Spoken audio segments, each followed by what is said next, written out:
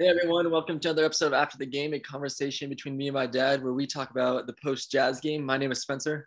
Hey, and this is the Dad Barry coming to you on this latest episode of After the Game. And the Jazz come out of the NBA All-Star break with a win to start their march over the next 24 games to the playoffs as they beat the Dallas Mavericks 114-109 in Utah. The Mavs were a game and a half behind the Jazz coming in tonight. They now fall 2.5 games behind. Jazz maintain the fourth place in the West and the Mavericks the fifth place in the West. Would love to see the Jazz hang on for this fourth place finish in the West and get home court advantage in the first round of the playoffs. Spencer, what did you think about tonight's big win, actually, 114-109 Utah Jazz? Yeah, so it's a big win against the Mavericks, kind of put some distance between us and the lower end of the 8 seed bracket. But it's been a while since the Jazz played, and we were down most of the game and didn't really kind of have the lead until the end. So it definitely showed that we hadn't been playing basketball for a while. And that might have just been with being flat-footed and just like not used to the rhythm. But overall, everybody kind of played their average game, especially Gobert. Gobert had 14 points and 17 rebounds. I think that's exactly what he averages every game with 3 blocks. And overall, they won the game because home court kind of brought some good energy, but we just started making our shots at the end of the game, and that's kind of the Jazz strategy, is just try to shoot their way back in. Even though we didn't play great defense, we got the stops when we needed to at the end and made the shots that we needed to. Yeah, we talked about that during the game. The Jazz defense has some lapses, and I'm not saying that teams are immune to this, but we seem to go through these stretches where we either have breakdowns or missed assignments, or the scheme which we're deploying in defense doesn't seem to work for a little bit. And then we try to shoot our way back into the game, as you mentioned. And I'm not so sure we're as good as we were last year at that, meaning you had the firepower of Ingles, you had the firepower of Niang, you had the firepower of Clarkson. And this year it's not there. So I don't know if we can shoot our way back into a game. There was a lapse, and then there was another series where I watched Clarkson go all out guarding Bertans, who had hit some threes. So we have flashes of it. We just need to sustain it. And I also made this comment about Whiteside. The knock on him coming to the Utah Jazz or throughout his career has been he kind of disappears at times. And we've seen that now throughout the season.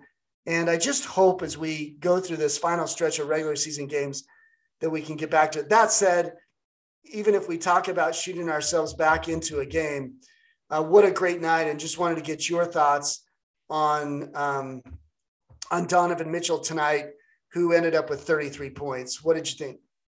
He's definitely getting to the level of all-star that we need him to be. He only played 36 minutes, which I think is still low. I think he should be playing more, and that could lead to more points because he came out at the end of the third, and that's when we lost the lead going into the fourth quarter. And I get it.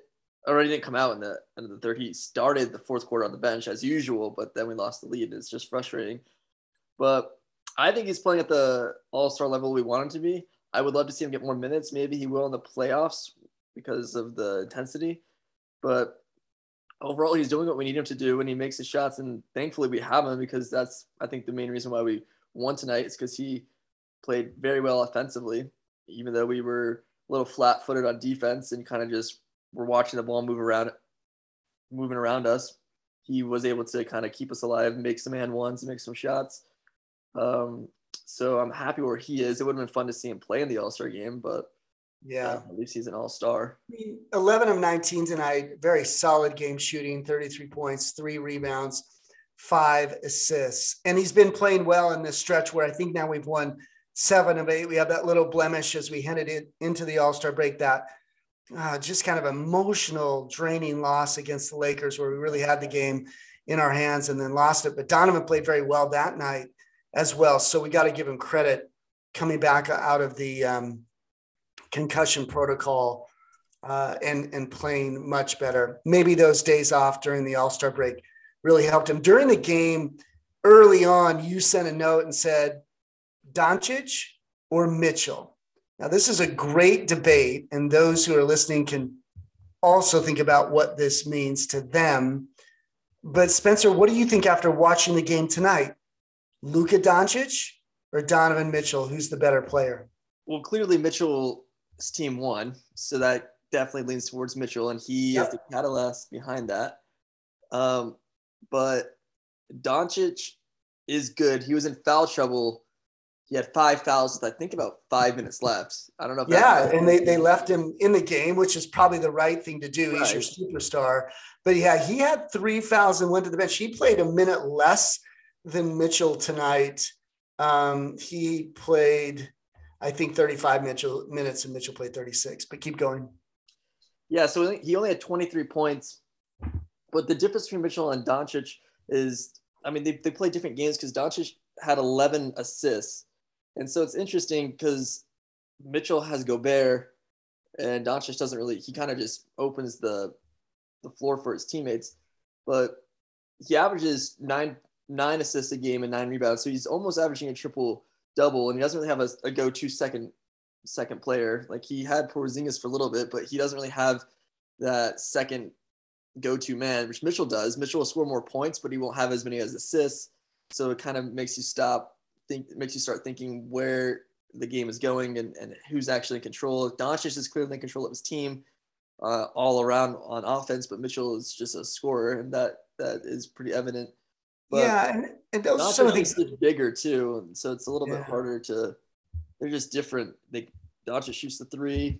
Mitchell can drive a lot better, but at the same time, Doncic can get to the hoop just as good. Yeah. When you asked the question, I had the same thought, which you just articulated.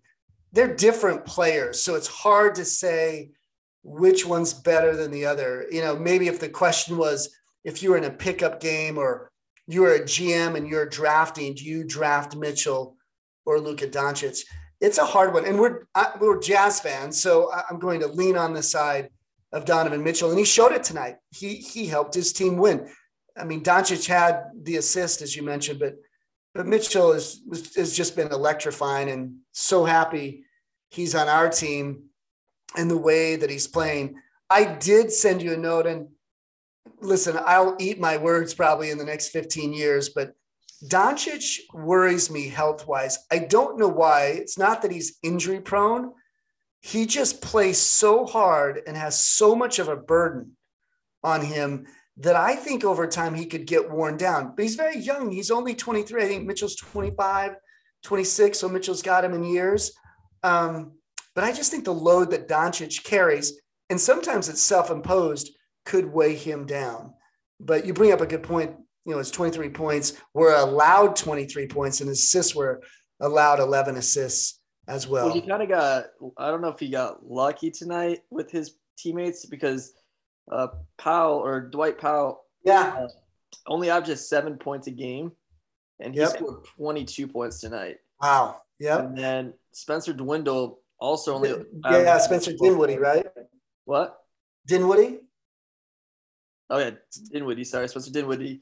He only averages 12 points a night, and he scored 20 points tonight. Right. And then is that because Doncic is getting them involved, or what do you think? Are they, or because they're not necessarily that great of players? Is this the power of Doncic? You look at Davis Bertans, who averages about 5 points a game. He had 17. So, but I mean, Luka Doncic averages 27 and only had 23. So he was definitely moving the ball around, getting his teammates to score above average points. I think that because, if you look at Royce that was guarding Doncic and was kind of forcing him to pass it, the Jazz aren't very good off ball on defense. They kind of like to watch. And so I think that kind of opened up the game for Luka to pass the ball around to teammates to get easy points, which is why these 3 players that average less than 10 points a game had 20 plus points tonight, because we were just watching whoever was guarding Doncic. And then we don't really fight through this pick and roll. And so Gobert would get caught on Luka, and he actually played really well, had a big block on Luka at the end. Did. But it kind of, I wouldn't say forces, but it even allows Doncic to move the ball once someone sets the screen for him, and then we just kind of watch what happens, and he can dish the ball off. And so he had these 11 assists tonight. I think we made it too easy for him to have those 11 assists, but we also made it harder for him to score. So it's kind of a trade-off. Yeah. You bring up some great points. When Doncic Rudy played great defense on him. I mean, for a 7-footer to stay with him stride for stride, stay with him size-wise and muscle-wise, because we know Doncic is a load, and to stay disciplined and not foul, you got to give Rudy credit. Definitely. There is a reason why he's a 3-time defensive player of the year, and in my mind should win it again. It could be a beauty contest this year with a few other players who are playing well, but man, Rudy played him really well. One thing about Doncic that makes him great is his size and how he can see over the defense. And I want to be very careful what I say here, but maybe what separates him a little bit from Donovan is his size to see over a double team. We saw last year in the playoffs, albeit Donovan was hurt, when teams double teamed him, his size mattered. He couldn't jump over or pass over long arms. And Luka can do that. He knows where players are and can find them. So you got to give him credit. But what a great win by the Utah Jazz. We could go on. Maybe we cover a few games in the rest of the league tonight. Some questions I had, though, before we leave the Jazz. We have a deep bench. The more I think about it, our brother Sam tonight in our chat asked, what about Nickeil Alexander-Walker, right? Are we going to play him? We just traded for him. And my response is, well, where do you find time for him? Because we have a really good, deep bench. Pascal only played 7 minutes tonight, and he's been playing a lot of minutes of late and has added some value, but only 7 minutes tonight. What do you think on Quinn's rotations and substitutions? I know I'm putting you on the spot a little bit, but should we be going this deep in the bench? Should we also be trying to find time for Alexander Walker? And by the way, Azubuike, who played well before the break, didn't even see the floor tonight. Well, I mean, the closer you get to the playoffs, the more you want to see a concrete team and a more of a established team. It is good to have depth and to kind of give options, but you want to have your obviously your core 5 and then your core 3 or even maybe 4 that are going to be coming in. I sometimes don't really like how rigid Quinn is and sticks just to a certain play mind. When the game starts to get out of hand, he doesn't seem to make changes.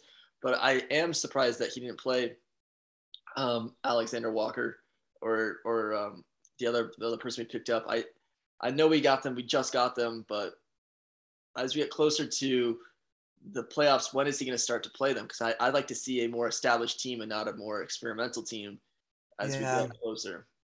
Yeah, it's going to be interesting to see. And then Rudy Gay's got to come back at some point. I know we had that chat going on tonight as well. Listen, you got to be careful with what you say about players because they're good. I mean, Rudy Gay is a great player, but I think you called it out, and I think I reiterated it tonight in our chat.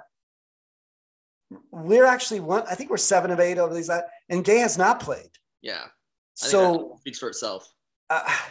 Unfortunately, Rudy Gay has not played to the caliber that maybe you might have wanted. And I don't know if it's age, it could be system. It could be the league is a little bit different than when he was a star and it plays differently. But I got to think that if he's healthy, we're going to go to him. So he better be ready because he's going to take some minutes away for some people. And quite frankly, Trent Forrest tonight, man, I don't know what it was. I really like Trent and he's come a long ways, but he had some rough turnovers tonight. Well, let's do this. Let's switch some gears. I'll warm it up a little bit and let you get some stats while I warm this up. We had the return of James Harden tonight. Yeah, I was going to say. Philadelphia was in Minnesota and Philadelphia blew him out 133-102. What a start to the Harden Embiid 76ers era. James Harden finished with 27 points. Let me just look at this. 12 assists, 8 rebounds. What a game. Joel Embiid had 34 points, 10 rebounds, and looked really good. Minnesota's a good team, not a great team. What do you think? Is this a sign of things to come? Is this emotion? Can Harden's hamstring hold up? Will the relationship between Harden and Embiid be a good one? I don't know if you had some time to think about it, but let me know your thoughts. Well, it's a scary stat line to look at for any other team that's not Philadelphia. So, I mean, like, Harden is back to what he usually is at, and Embiid didn't seem like he got affected that much and almost benefited from it, because I bet you a majority of those 12 assists probably went to Embiid. Mm-hmm. So they might – I think Harden is mature enough and old enough in the league where he's professional and probably won't let his feelings get in the way. But he also knows that his window's closing. He doesn't want to make it about him and then miss out on winning a championship. He knows he's the all-star that's going to be along with Embiid. And so he has to recognize that it isn't just let me shine while the team wins. It's we got to both play at a high level if he wants a shot at winning the finals. And here's the reality of this. It's not going to be a full season. These guys can probably coexist, love each other, slap each other on the rear end, really support each other for 24 games, right? Exactly. Seems like Harden and his drama begins after a full season or 60 or 70 games. So this could be a good run. These guys could just quite frankly be so fresh to each other and not wear on each other that they take it to an NBA championship. Hard to judge after one game, but what do you think when you say the words Harden and Embiid? And, they also have Tyrese Maxey, who went off tonight. They have Tobias Harris. Let's not forget, a very well-paid player. Are the 76ers with Harden an NBA championship team?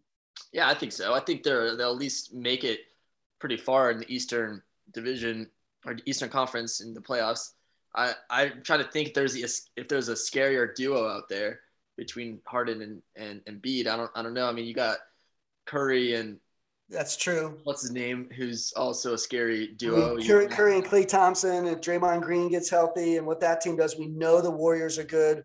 We know Chris Paul, who, another side note, he's out for 6 weeks with a broken thumb. We know how good he is. There's a lot of, you're right. How good is that duo? Is it the best? There's so many good duos in the NBA, and that's what makes being an NBA fan so fun, so much fun. You can see great players all the time. Yeah. But yeah, is Harden and Embiid the best duo? I saw a stat tonight. I'm watching ESPN. They showed 7 or 8 players that received the most double teams. And Luka Doncic was number 1, and Harden was number 2, and Embiid was number 6. So the top 8 players who received the double team on defense, Philly now has 2 of them. So you're right. Either Harden's going to make Embiid better, which is a scary thought, or Embiid's going to make Harden better, which is a scary thought. So you're right. Maybe this is the best duo right now in the NBA. Well, Embiid, he's probably one of the best players in the league right now. Oh my gosh, he's a monster. I don't know how we don't see this year in and year out. I guess he's been a little injury prone, but when you look at him, he's a physical specimen and can handle the ball and do the things he does. It makes it's Giannis-esque with a little bit more meat on the bones. Yeah, it really is. And so they're in a good position right now. I think they're going to make a run. Like this is them going for it. And then you do have to trust the process. So hopefully it doesn't go well when they come to the West Coast, but I don't know. The teams are just getting better, and the Jazz know that. I think it's hard because last year was our best year, and it exposed us. And now that teams are getting better, it's harder for us to continue on the upward and keep up. I am hopeful, though, because I think when we are healthy, we have a top team. And that's what it comes down to is can you stay healthy for the playoffs? Yeah. And I, as much as I think this through, and you hinted to it a minute ago, Quinn's managing for the postseason, and the minutes are not heavy on Mitchell or Gobert. He could be playing them, in my mind, another 3 to 5 minutes a night, each one of them. But I think he's doing this for a reason, and let's cross our fingers that it pays off and trust that for the Jazz. Just buzzing along. So the Philly comes out, they crush Minnesota tonight. Miami goes into New York, beats the Knicks 115-100.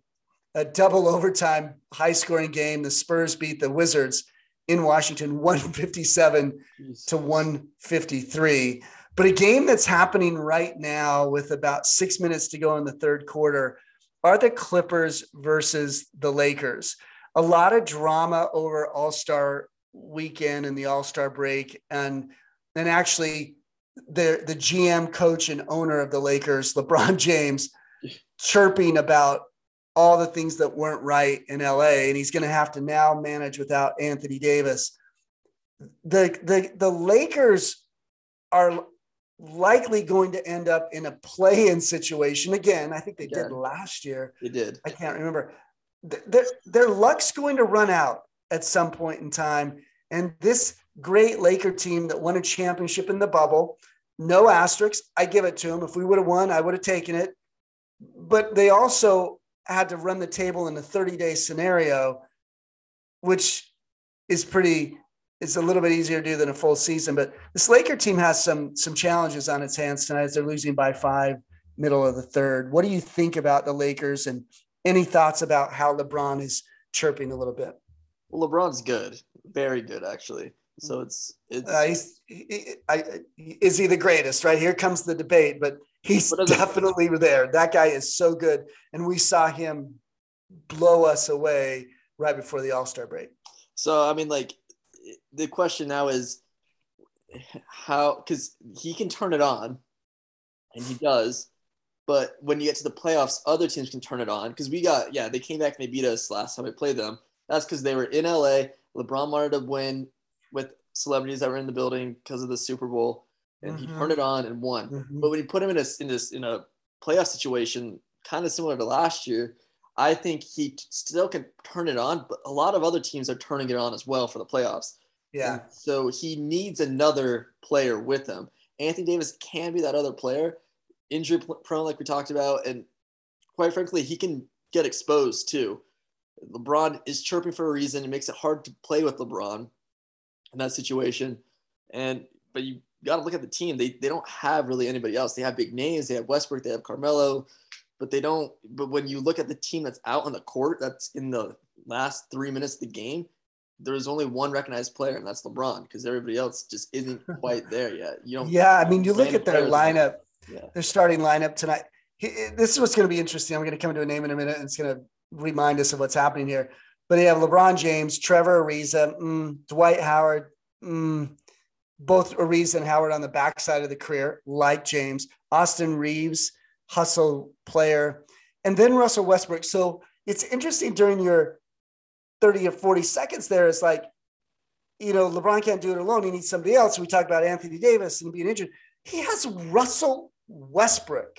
When you think about dynamic duos, shouldn't James and Westbrook be as good as Harden and Embiid?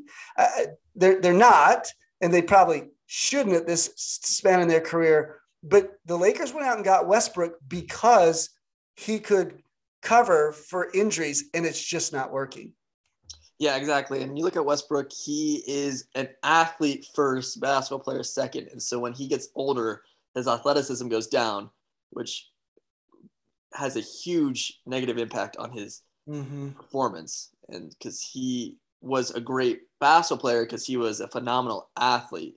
Now he's an older athlete, which kind of affects him to be not as good basketball player. Yeah, so I'm not worried about it. To answer, I'm not worried about the Lakers if we happen to play them in the playoffs. I wouldn't really mind. I think we could beat the Lakers in five games. Not too afraid of them. The Jazz do have their struggles against the Lakers. We've lost both games, I think, against them so far. But if I am going against the Lakers in the playoffs, I'm not too afraid, just because they don't have the endurance for 7 games. You kind of know what to expect when you're playing them. It's just worry about LeBron for a little bit, and they feed off of energy. But if you have your crowd behind you, you can silence them. I'm more worried about other teams, if that makes sense. No doubt. Talking about the Lakers, it's just interesting to see a team that was assembled to win, because you have one of the greats, if not the greatest. You have a lot of the greats, and it's not even close, though, Spencer. I think the point I'm trying to make is this is a team that's on the edge of not making the playoffs and the play-in. This is a team that should be in the middle of the West, and they're not even there, I think, is my point. But looking at a game tonight, and then I want to go to the standings and then we'll tidy up here. Let me just check really quick. I'm trying to click the right place. Did I see that New Orleans went into Phoenix tonight and beat the Suns? Is that what I'm seeing? We're talking about a Pelicans team that's They did, yeah. not that good. Is this now, as you look at that game and what I said a little bit earlier, is this injury to Chris Paul, which we're hearing minimum of 6 weeks? I think he's had this injury before around his thumb. Is it going to play a factor on the Suns? Because I think the Suns are really good without Chris Paul, but if the Pelicans can go into Phoenix and beat them, what is this going to do to the Phoenix Suns over the next 6 weeks? So the main concern, because Chris Paul will come back and he will be good when he comes back. Right. The main concern is where will this place them going into the playoffs? Right now they're sitting at the 1 seed, which that's gonna be hard for them to lose the 1 seed though. But I hear you. Keep so going. It's like what's going to happen in 6 weeks isn't much, if that makes sense, because they're sitting in a really good position. Yep. The only thing that not having Chris Paul would do right now is just maybe get them down to the 2nd seed, but that's not even going to do. I don't think that's possible. I think tonight was almost a fluke because it looks like their bench didn't do anything, so it just was all on Booker and the people that were in the game starting with him. So Chris Paul will be back to the playoffs and he will be good. And knowing Chris Paul, he will be ready for when he's back. He's not going to just come back and have to have a couple of games to get it back into things. I think he'll come back ready. So I think if I could say, I think they can afford to have a 6 weeks of not 100% because it's not really going to have an effect on them. Yeah, all good points. There, you look at those standings and it's your point right out of the gate. They have a 6-game lead on the Warriors. They're really going to have to collapse, I think, to lose the 1 seed. So that will be interesting. But I just don't know if this is the thing of some things to come. You really want to have good chemistry and good excitement as you head into the playoffs. Chris Paul will be back, but then once you get back, how many games will it take Chris Paul to get all the way back might be the question. So we're going to have to watch that as we head into the final part of the season. One thing I wanted to point out about the standings, and we'll tidy up here in the next couple of minutes. When you look at the league from 1 to 30, don't put East and West, just take it 1 to 30. This is for Jazz fans as we come back to the Jazz. Albeit we've had some struggles this season. We've had injuries. We've had losing Joe Ingles. We've had concussions. We've had COVID-19. And we haven't had the season that we wanted to have or that we had last year. We are still 6th in the NBA in all-around record. And I'm okay with that. I'm not, I wish we were better, I guess, but I'm okay with a 37-22 record and playing some darn good basketball right now. What do you think? Yeah, I think so too. I mean, I would have thought we would be maybe 3rd, but I mean, the season's still going on. The good news is we have healthy players right now, so we're going the right direction. Is our schedule going to be a little bit harder? It might be. I think it is. I think we're second. Maybe why don't you say you'd like to be 3rd? Let me ask you this: in the Western Conference, we're 3 games behind the Grizzlies, and they're playing lights out. Do you think the Jazz can catch the Grizzlies before the end of the regular season?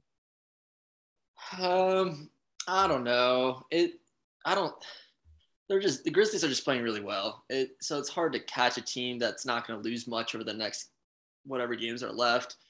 And the Jazz are more prone to, because I mean, you'd have to obviously win more than the Grizzlies. I don't see the Grizzlies losing many games over the next, I mean, I guess, how many games are left? Like 20? Yeah. So the Jazz have played 37, 57, 59, 82, 23 more games. Each team's got about 23, 24, 22 more games. The Grizzlies are going to be tough. We haven't even talked about the Grizzlies. We'll save it for another episode. But, we're only 3.5 back. I guess 4 in the win column, which is kind of hard. And they're a good team. I don't think we all last year we lost game 1 in that first round series to the Grizzlies. And I'll raise my hand and say, I was just a touch nervous. Yeah. This year, the Grizzlies are manifesting what we knew as a team last year in the round one. They're a good team. And I think it'll be hard for the Jazz to catch them. But it'll be fun to try. Because if you try to catch the Grizzlies, 2 or 3 things happen. You maybe catch them and get the 3rd seed, and you might even squeeze in and get the 2nd seed, which would be amazing because the Warriors aren't that much ahead. But what you definitely do is you solidify home court advantage in the first round, and that's paramount. Exactly. And we go and we play the Suns, right? Next game. Right. Let's go get it. I think we go on Sunday to Phoenix, right?